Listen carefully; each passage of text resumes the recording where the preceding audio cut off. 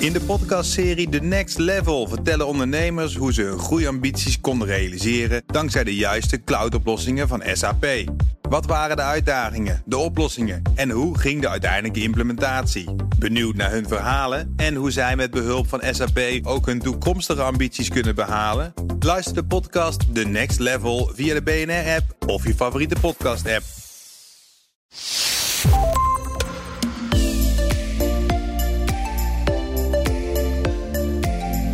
Stel, je medewerker levert goed werk, maar doet precies wat hij zelf wil en gedraagt zich best asociaal. Hij vraagt om veel gunsten, jij blijft maar toegeven. Hoe kom je daaruit? We leven in een tijd waarin autoriteit niet meer vanzelfsprekend is en macht niet meer werkt. In een polariserende samenleving krijg je ook op de werkvloer lastige situaties te managen. Onze gast van vandaag is Corrie Schiphuis-Saks van der Weijden. Zij schreef het boek Verbindend Gezag voor Leidinggevenden, van macht naar gezag. Mijn naam is Wendy van Ierschot. Jij luistert naar de Werkprofessor podcast. Corrie, welkom. Leuk dat je er bent. Dankjewel. Ja, leuk dat ik er ben, Wendy. Dankjewel. Ja, wij kennen elkaar ook omdat we al heel lang sparren in een klein groepje met professionals in het coachingsgebied. Dus ik vind het fantastisch dat je het boek Verbindend Gezag hebt geschreven. Hoe kom je eigenlijk als leidinggevende uit vervelende vaste patronen? Waar begin je? Het eerste is dat je moet beginnen met erkennen dat je wat voelt. Er zijn veel leidinggevenden die blijven maar doorgaan en stappen over dat intuïtie, over dat gevoel van het klopt niet helemaal, over hun theewater stappen ze heen. En het begint met er klopt iets niet. Dan is het, als je dat erkent, dan is de vraag, waar klopt het niet? Wat gebeurt er? Oh, ik heb het steeds met deze medewerker. Wat doet die medewerker? Hoe reageer ik? Zo was er een ondernemer, dat voorbeeld precies wat jij noemt, was een ondernemer die was gestart met zijn bedrijf samen met een medewerker. En het was die medewerker die maar eisen bleef stellen. En deze ondernemer die vond het zo belangrijk dat die persoon die vanaf het begin af aan erbij was, dat ze toegaf. En het toegeven bestond uit dat die medewerker zei, oh, maar die taak wordt te zwaar voor mij. Oh, dat vind ik te moeilijk worden. Oh, en hij zei, laat dan maar. Dan neem ik er iemand anders voor aan. Nee, dat geef ik dan wel iemand anders. Tot die persoon maar 1 taak over had.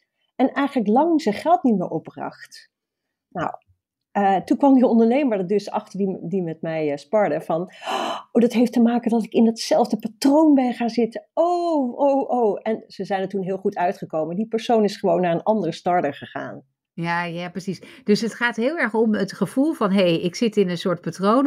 Of jij zegt eigenlijk in eerste instantie, je voelt, er wordt hier een grens overschreden. Of er gebeurt iets waar ik het niet mee eens ben. Ja. En dat je dan eigenlijk op zoek gaat naar wat gebeurt er. Ja. Wat is het patroon waar wij in zitten? Ja, en dan precies. Op het moment dat je dan dat patroon begrijpt, dat je dan op basis van dat patroon iets gaat doen. Ja, en het mooie is, het goede nieuws is, een patroon maak je wel met z'n tweeën, maar jij kan het in je eentje doorbreken. Dus op het moment dat je zegt, nee, dat is niet mogelijk. Jij vraagt mij nu iets wat voor mij te ver gaat. Het gaat over mijn grens. Dan ben je al klaar met het patroon doorbreken.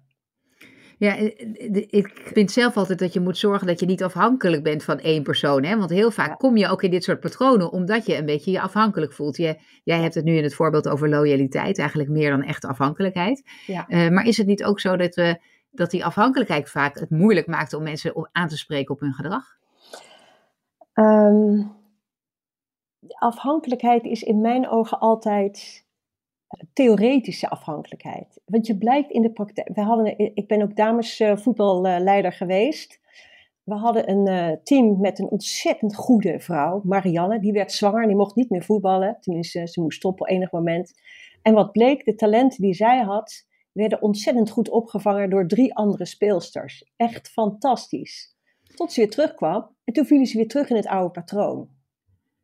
Het is grappig dat ik net een gesprek over gehad heb over, Richard Bros noemde dat een grote eik. Hè? Dus je hebt in heel veel bedrijven heb je iemand die is dan heel erg goed. Dat zijn de rainmakers, die zijn fantastisch in hun rol.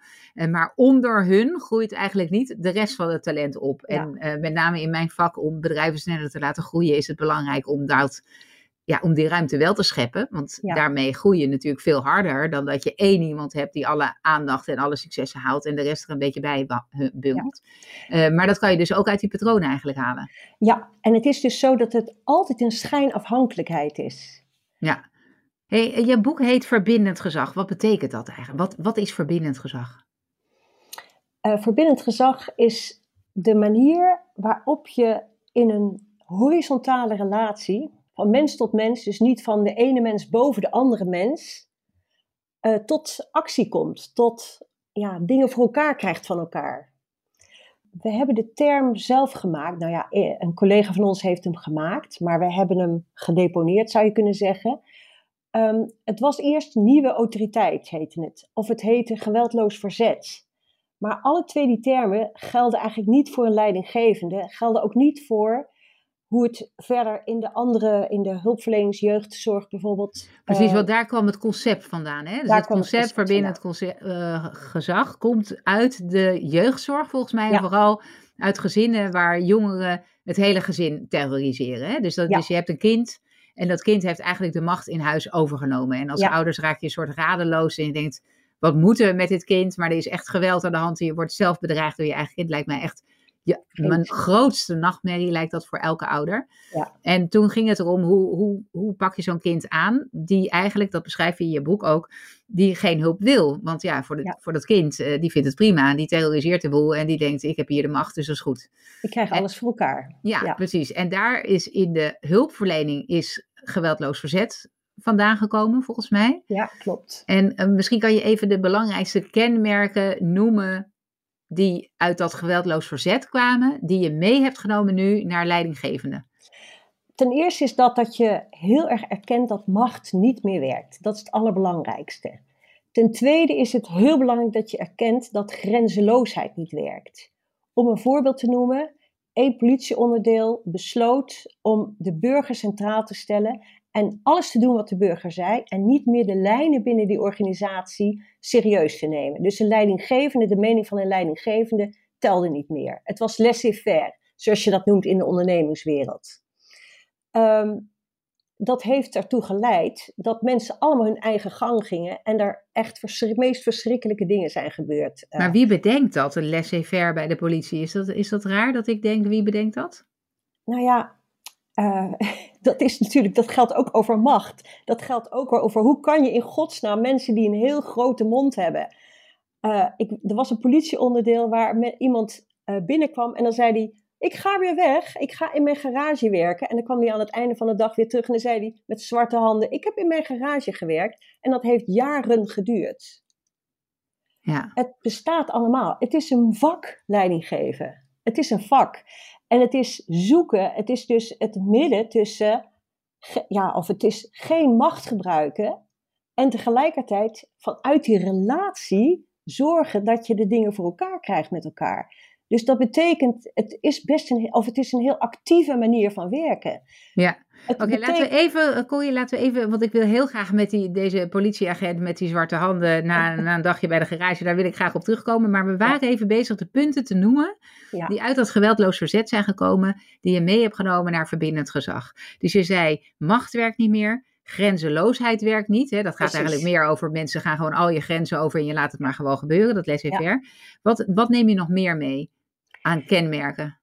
Dat de relatie centraal staat. In ondernemingen is dat natuurlijk een gek woord. Het gaat om contact. Dus er was een medewerker en die zei, ik had vroeger een leidinggevende en die zei heel veel. Maar we hebben nog nooit een gesprek gevoerd samen. Dat is het verschil. Dus het is wel heel erg contact. Spreken met elkaar over wat je wil. Heel helder zijn als leidinggevende over de kaders. En heel erg de ruimte geven over hoe binnen die kaders gewerkt kan worden. Dus dat zou je een soort sterk leiderschap kunnen noemen. Maar die relatie staat centraal. Bedoel je dan ook dat iedereen maar vrienden met elkaar moet worden op het werk? Nee. Nee, je wordt met je kind ook nooit echt een vriend, zal ik maar zeggen. Je blijft altijd de moeder van je kind. Dat is een parallel. Je blijft altijd de leidinggevende. Dat is een andere rol. Ja. En je vriend of je vriendin buiten je werk, dat is een andere rol. Daar heb je heel andere dingen mee. Je bent niet ik heb heel veel vriendinnen en vrienden, maar daar ga ik niet een doel mee halen.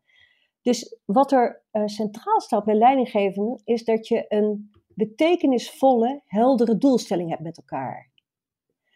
Die betekenisvolle, heldere doelstelling, daar ga je voor. Dat is het kader. En hoe je daar komt, dat is wat je met elkaar oplost, realiseert. Oké. Dus je zegt macht werkt niet meer, grenzeloosheid werkt niet, de relatie staat centraal. Is er nog iets anders wat we moeten noemen in dat rijtje?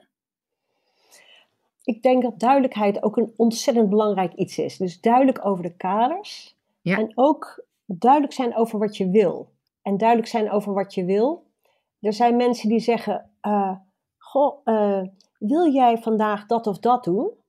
En dat is niet duidelijk. Als je zegt, ik wil heel graag dat je dat doet.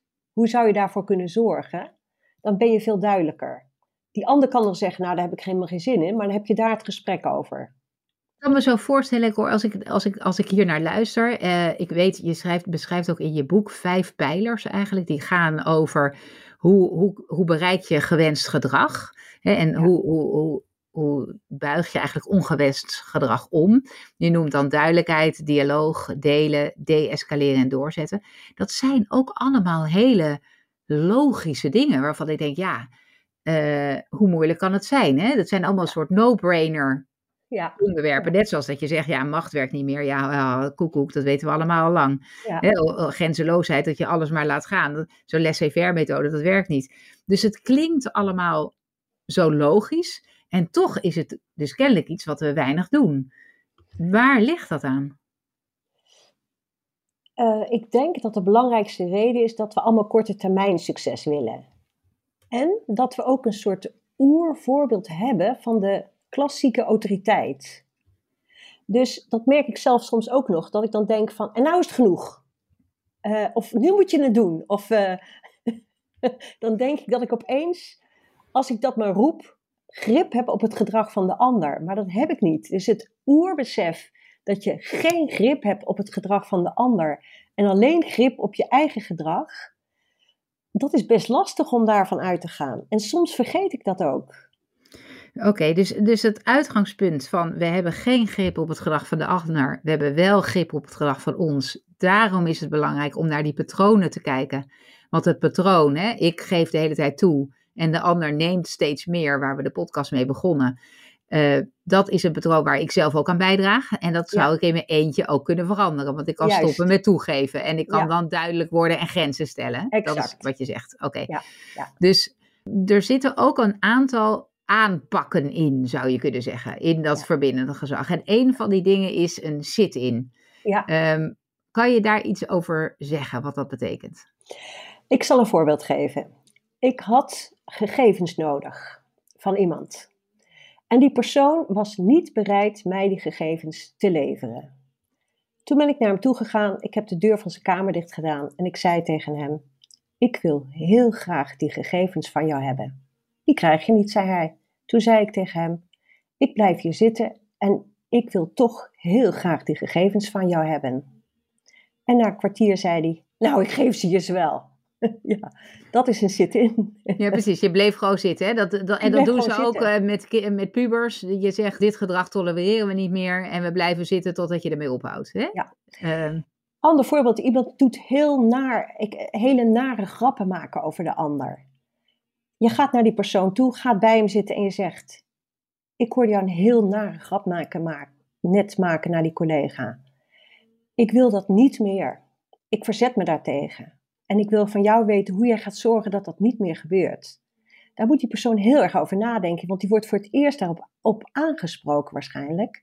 En dan is het dus heel erg belangrijk dat ik zou wachten als leidinggevende totdat er een reactie komt. Daar heeft hij de tijd voor nodig. Het kan best zijn dat ik na een half uur zeg, nou, ik zie dat het heel veel moeite kost voor jou om je daar iets bij voor te stellen. Ik kom morgen weer terug en dan hebben we het daar weer over.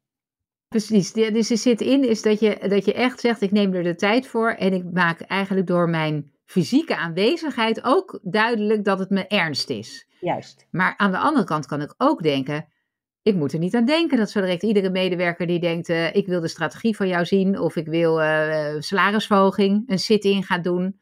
aan mijn tafel totdat hij die salarisverhoging heeft? Ik denk dat het in de meeste gevallen niet nodig is. Ik denk dat een sit-in het uiterste geval is. Er zijn tot die tijd heel andere dingen te bereiken.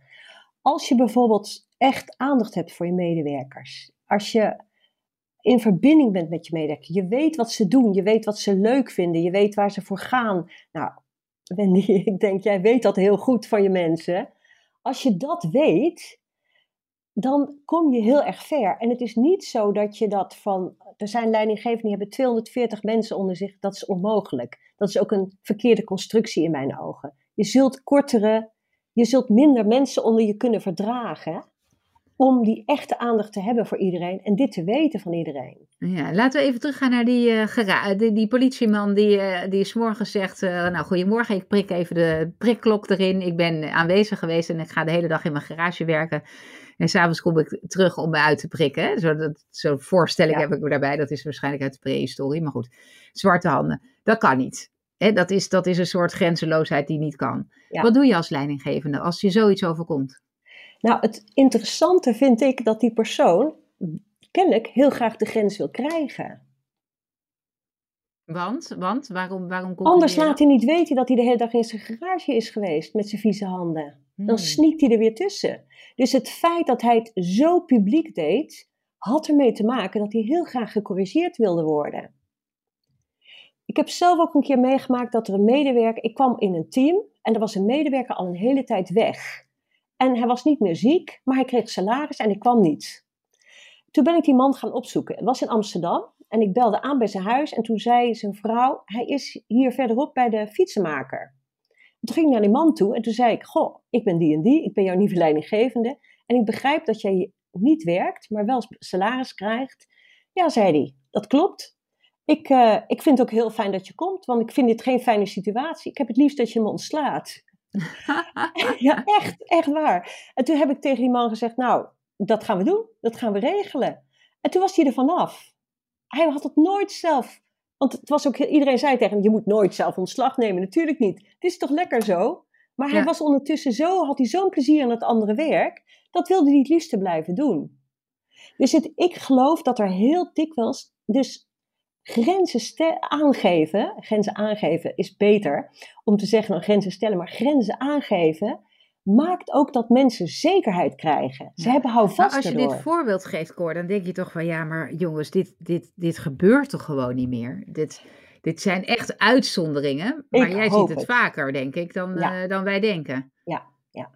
Er zijn toch veel organisaties waar gezegd wordt, ja, de een werkt nou eenmaal veel harder dan de ander. Terwijl dat niet nodig is. Als mensen, dat het beter verdeeld kan worden bijvoorbeeld in de organisatie. Oké, dus stel dat ik wil beginnen met verbindend gezag morgen. Dan ga ik dus beginnen met als ik voel van hé, er klopt hier iets niet. Hè? En dan? Toevallig ga ik woensdag beginnen met een groepje leidinggevenden die graag met verbindend gezag willen gaan werken. Wat ik met hun ga doen is op de eerste plaats kijken, hoe duidelijk ben je? Er zijn heel veel leidinggevenden die zeggen eerst van, ik heb een idee. Ja, maar dat is zo. Die gaan eerst heel veel uitleg geven over dat idee en dan is dat idee nog niet eens genoemd. Vorm van onduidelijkheid. Of er zijn mensen die woorden gebruiken als even, eigenlijk, toch wel, best, heus. Nou, dus hoe duidelijk ben je? Dan is het, hoe spreek je daarover met de ander? Ben je bereid om te luisteren naar de ander? Ben je bereid om zodanig te luisteren dat je probeert de ander te begrijpen en niet bezig bent met te bedenken wat jij hierna gaat zeggen als die ander klaar is. Om maar eens een voorbeeld te nemen uit de dialoog. Ja. Dan is een derde punt van, hoe ga ik om met problemen die ik zie? Er zijn veel leidinggevenden die signaleren een probleem, stappen op de fiets en denken na over de oplossing en komen de volgende dag op het werk en zeggen, jongens, we gaan het anders doen. Vanaf nu doen we X, Y, Z. Die zijn overtuigd dat zij de enige zijn die de oplossing kunnen bedenken. Die zijn overtuigd dat zij ook de oplossing, en het zijn ook vaak goede oplossers, daarom zijn ze vaak leidinggevende geworden, maar ze moeten dat direct weer loslaten en heel goede signaleerders van problemen worden. Dus delen de oplossing van, zeggen, dit is wat ik signaleer, dit is wat ik zie, hoe zien jullie dat? En aan welke oplossingen denken jullie? En waarvoor is dat belangrijk? Omdat je dan altijd tot een betere oplossing komt. In je eentje zie je maar een deel van de oplossing. Als Henk en ik samen in de auto zitten, Henk is mijn man, Wendy, zoals je weet. Maar als wij samen in de auto zitten, dan zeg ik, zag je die roofvogel? En dan zegt Henk, zag je die auto die ons zo hard inhaalde? We zien verschillende dingen. Altijd. Precies, dus je wil eigenlijk die diversiteit, of dat noemen we ook wel inclusie, dus iedereen betrekken bij de oplossingen. Ja, maar ook bij het probleem al. En bij de definitie van het probleem. Wat is eigenlijk het probleem? Juist. Oké, alright. Dus je gaat kijken hoe duidelijk ben je met die mensen. Ja. Dan gaan we dus maken, hoe spreek je daarover? Luister je goed? Neem je andere mensen mee?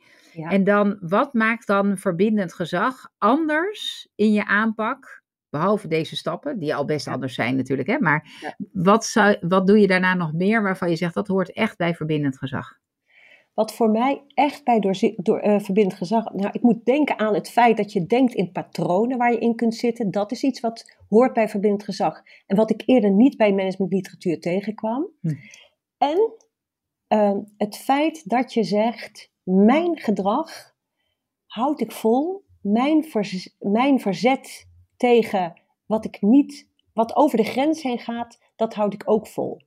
Zonder dat je naar de machtkaart grijpt. En dus wat veel leidinggevenden nog doen, is ze houden het een tijdje vol en dan zeggen ze, en nou is het genoeg, sodomiet erop. Dan is opeens de grens bereikt voor hun en dan gaan ze niet meer in dialoog, dan is het direct eruit. Precies, dus die dialoog, je noemt het al, dat gaat natuurlijk echt over het gesprek. Hoe voorkom je dat je drammerig wordt? Dat je mag dan niet de machtskaart trekken van oké, nou nu is het klaar, ik besluit gewoon. Maar ik zou me kunnen voorstellen, als je nu zit te luisteren, dat je denkt, ja, het klinkt ook wel een beetje alsof je door moet drammen. Of je sit-ins moet houden en je dan gewoon toch aan je eigen mening vasthoudt.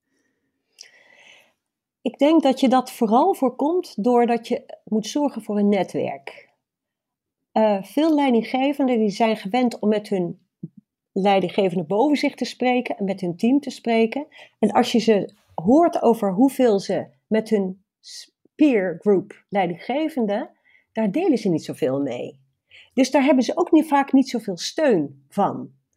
En ik denk, die steun, die zorgt dat je je breder voelt en dat je kunt voorkomen dat je dramt. Want daar kun je steeds aan toetsen. Dus je kunt voor 3 netwerken zorgen, en dat hoort ook bij dat verbindend gezag. Je eigen netwerk, je persoonlijke netwerk. Het netwerk met je collega's, leidinggevenden. En het netwerk voor je teamleden. Dus hoe kun je zorgen dat die, behalve hun eigen team, ook nog andere mensen hebben waar ze op kunnen leunen. Dus je hebt daar hulp voor nodig om niet te drammen. Precies, dus je zegt ook, maak gebruik van het niveau waarop je zelf zit. Ook andere leidinggevenden, dat je wat breder spreekt, ook over de problematiek, over de dialoog die je voert, over je aanpak. Waardoor je ook met anderen misschien even stoom kan afblazen. Waardoor je wat minder geneigd bent om te gaan drammen. Ja. Ik had een baan van, was een groep leidinggevenden en die kenden elkaar van elkaar de vraag niet, maar die vroegen dan aan mij, Cor, maar hoe doe ik dan dit? Hoe doe ik dan dat? En dan zei ik, kom, we gaan met elkaar zitten. Jullie hebben je praktijkervaring en jullie vragen. Ik zorg dat ik wat literaire ondersteuning heb, of wat modellen voor jullie heb. En toen gingen we bij elkaar zitten en toen vertelden ze wat ze voor kwesties hadden. En ze hadden heel erg dezelfde kwesties zonder dat ze dat van elkaar wisten. En toch waren het naast de collega's. Nou, alleen al dat leverde zoveel steun aan elkaar op, dat we heel gemakkelijk dingen konden veranderen en doorvoeren met elkaar. En opzetten. Dat vond ik erg leuk dat dat zo werkte. Ja, het is eigenlijk ongelooflijk hoe weinig we van elkaar gebruik maken. Hè? Van wat we allemaal samen zouden kunnen doen. Ja. Dat de-escaleren. Hè? Dus ik heb een podcast opgenomen ook met iemand. Dat ging heel erg over dat wij als Nederland in de top staan als het gaat over geweld op de werkvloer. En dan gaat het met name over, oké, ik werk in de klantenservice of ik werk bij de gemeente, bij het loket. En dan staan daar dus geregeld mensen die hun recht komen halen en dan jou aanvallen. Daaruit kwam eigenlijk heel erg ook dat we geneigd zijn om degene die aangevallen wordt. Hè? Dus waar er staat iemand voor jouw balie en gaat tegen jou schelden. En dan gaan we jou leren hoe je moet omgaan met mensen die tegen je schelden. En haar boodschap was eigenlijk heel duidelijk van, niet zij moet daarvoor opgeleid worden per se, maar de andere balie-medewerkers die daarnaast zitten, die moeten eigenlijk helpen. Want die zitten niet in de vuurlinie en die zouden eigenlijk de grens moeten stellen. Hey, beste meneer, mevrouw, dit gedrag tolereren wij hier niet. Want als je zelf in de vuurlinie zit, dan is dat veel moeilijker om te doen. Jij hebt het in je boek ook heel erg over dat deescaleren. Hè? Dus stel dat want het komt uit dat geweld, uit de geweldhoek. Nou, we weten dus in Nederland is er veel geweld op de werkvloer. Hoe zouden we dit ook kunnen inzetten daar in dat kader? Het grappige is dat wij dat doen bij huisartsenpraktijken. Die hebben heel veel te maken met agressiviteit. En wat je daar ziet, is dat de doktersassistent is dan vaak degene die in de vuurlinie zit. En dan wat de huisarts dan dikwijls deed, is dat hij dan zei, oh ja, geef hem toch maar die medicijnen. Of doe toch maar dat recept. Die gaf toe. Dus wat wij doen met hun is kijken van, hoe kun je als huisarts zorgen dat je op dezelfde lijn zit? En hoe kun je, dat is 1. Dus met elkaar ook 1 lijn vasthouden. Als het besluit is dat de arts tot 5 uur werkt, dan maak je niet om 5:10 nog een afspraak, om maar eens iets eenvoudigs te zeggen. Ook niet als die patiënt heel boos wordt en nu geholpen wil worden. Dat is 1. En het tweede is dat ze ook leren hoe ze voor elkaar op kunnen komen. Dus als 1 onder de vuurlinie staat, en dan is het heel dikwijls dat ze er alleen al bij hoeven te komen te staan. En dan helpt dat. Dus dat is echt oefenen. Klinkt heel raar, maar gewoon een paar keer doen. En dan denken ze, oh, maar wat maakt dit een verschil? Ik voel mij zo gesteund door jou. En dat is dan natuurlijk waar ze het over moeten gaan hebben met elkaar als het echt gebeurt. Precies, dus dat gaat toch ook weer over het echt samen doen. Wat je net ook zei van, je deelt je probleem en je maakt er een netwerk van. En met dat netwerk kun je dan uiteindelijk het probleem oplossen of omhullen of daar ruimte voor maken. Of jou sterk houden daarin. Ja. Oké. We zijn alweer aan het einde gekomen, Corrie, van de podcast. Wow. Het gaat super snel, hè? Als je nou nog 1 ding mag noemen waarvan je denkt, dat hebben we niet besproken, maar dat vind ik echt een belangrijk onderdeel. Dat wil ik nog even highlighten. Wat zou je dan willen zeggen? Of wat is jouw belangrijkste boodschap? Vaardigheden. Vanuit de vaardigheden kun je naar je attitude, naar je houding, naar je overtuigingen toe gaan. Maar het helpt wel heel erg als je een overtuiging hebt dat je niet in je eentje alles kan oplossen. Dus leidinggevenden die denken dat ze alles zelf moeten doen of ze alles zelf moeten kunnen, is het veel lastiger voor met het verbindend gezag te werken dan leidinggevenden die echt inzien dat zij een deel van het probleem zijn, een deel van de oplossing zijn, een deel van het probleem zien en een deel van de oplossing zien. Dus het samen helpt heel erg al. Ja, dus je zegt eigenlijk de belangrijkste boodschap is, denk niet, ik moet het in mijn eentje oplossen en ook niet, ik kan het in mijn eentje oplossen. Want beide zijn eigenlijk geen goede attitude, geen goede manier om naar jezelf te kijken. Klopt dat? Ja, klopt. Nou, het lijkt me mooi om mee af te sluiten. Lieve Corrie, dank je wel dat je jouw kennis over verbindend gezag voor leidinggevenden hebt willen delen in de Werkprofessor podcast. Heel fijn dat je er was. Graag gedaan, Wendy. Dank je wel. En voor alle luisteraars, laat me weten als je suggesties hebt voor sprekers of andere opmerkingen hebt. Mail me op wendy@vpeople.com. En mocht je dit een leuke podcast vinden, deel hem vooral met anderen. Bedankt en tot de volgende keer.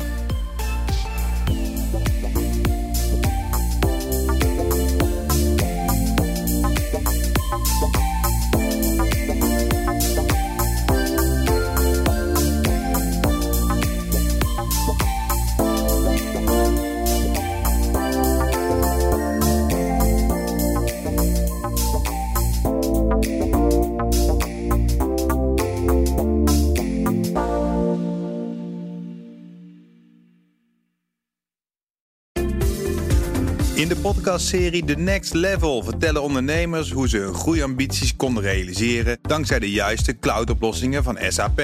Wat waren de uitdagingen, de oplossingen en hoe ging de uiteindelijke implementatie? Benieuwd naar hun verhalen en hoe zij met behulp van SAP ook hun toekomstige ambities kunnen behalen? Luister de podcast The Next Level via de BNR-app of je favoriete podcast-app.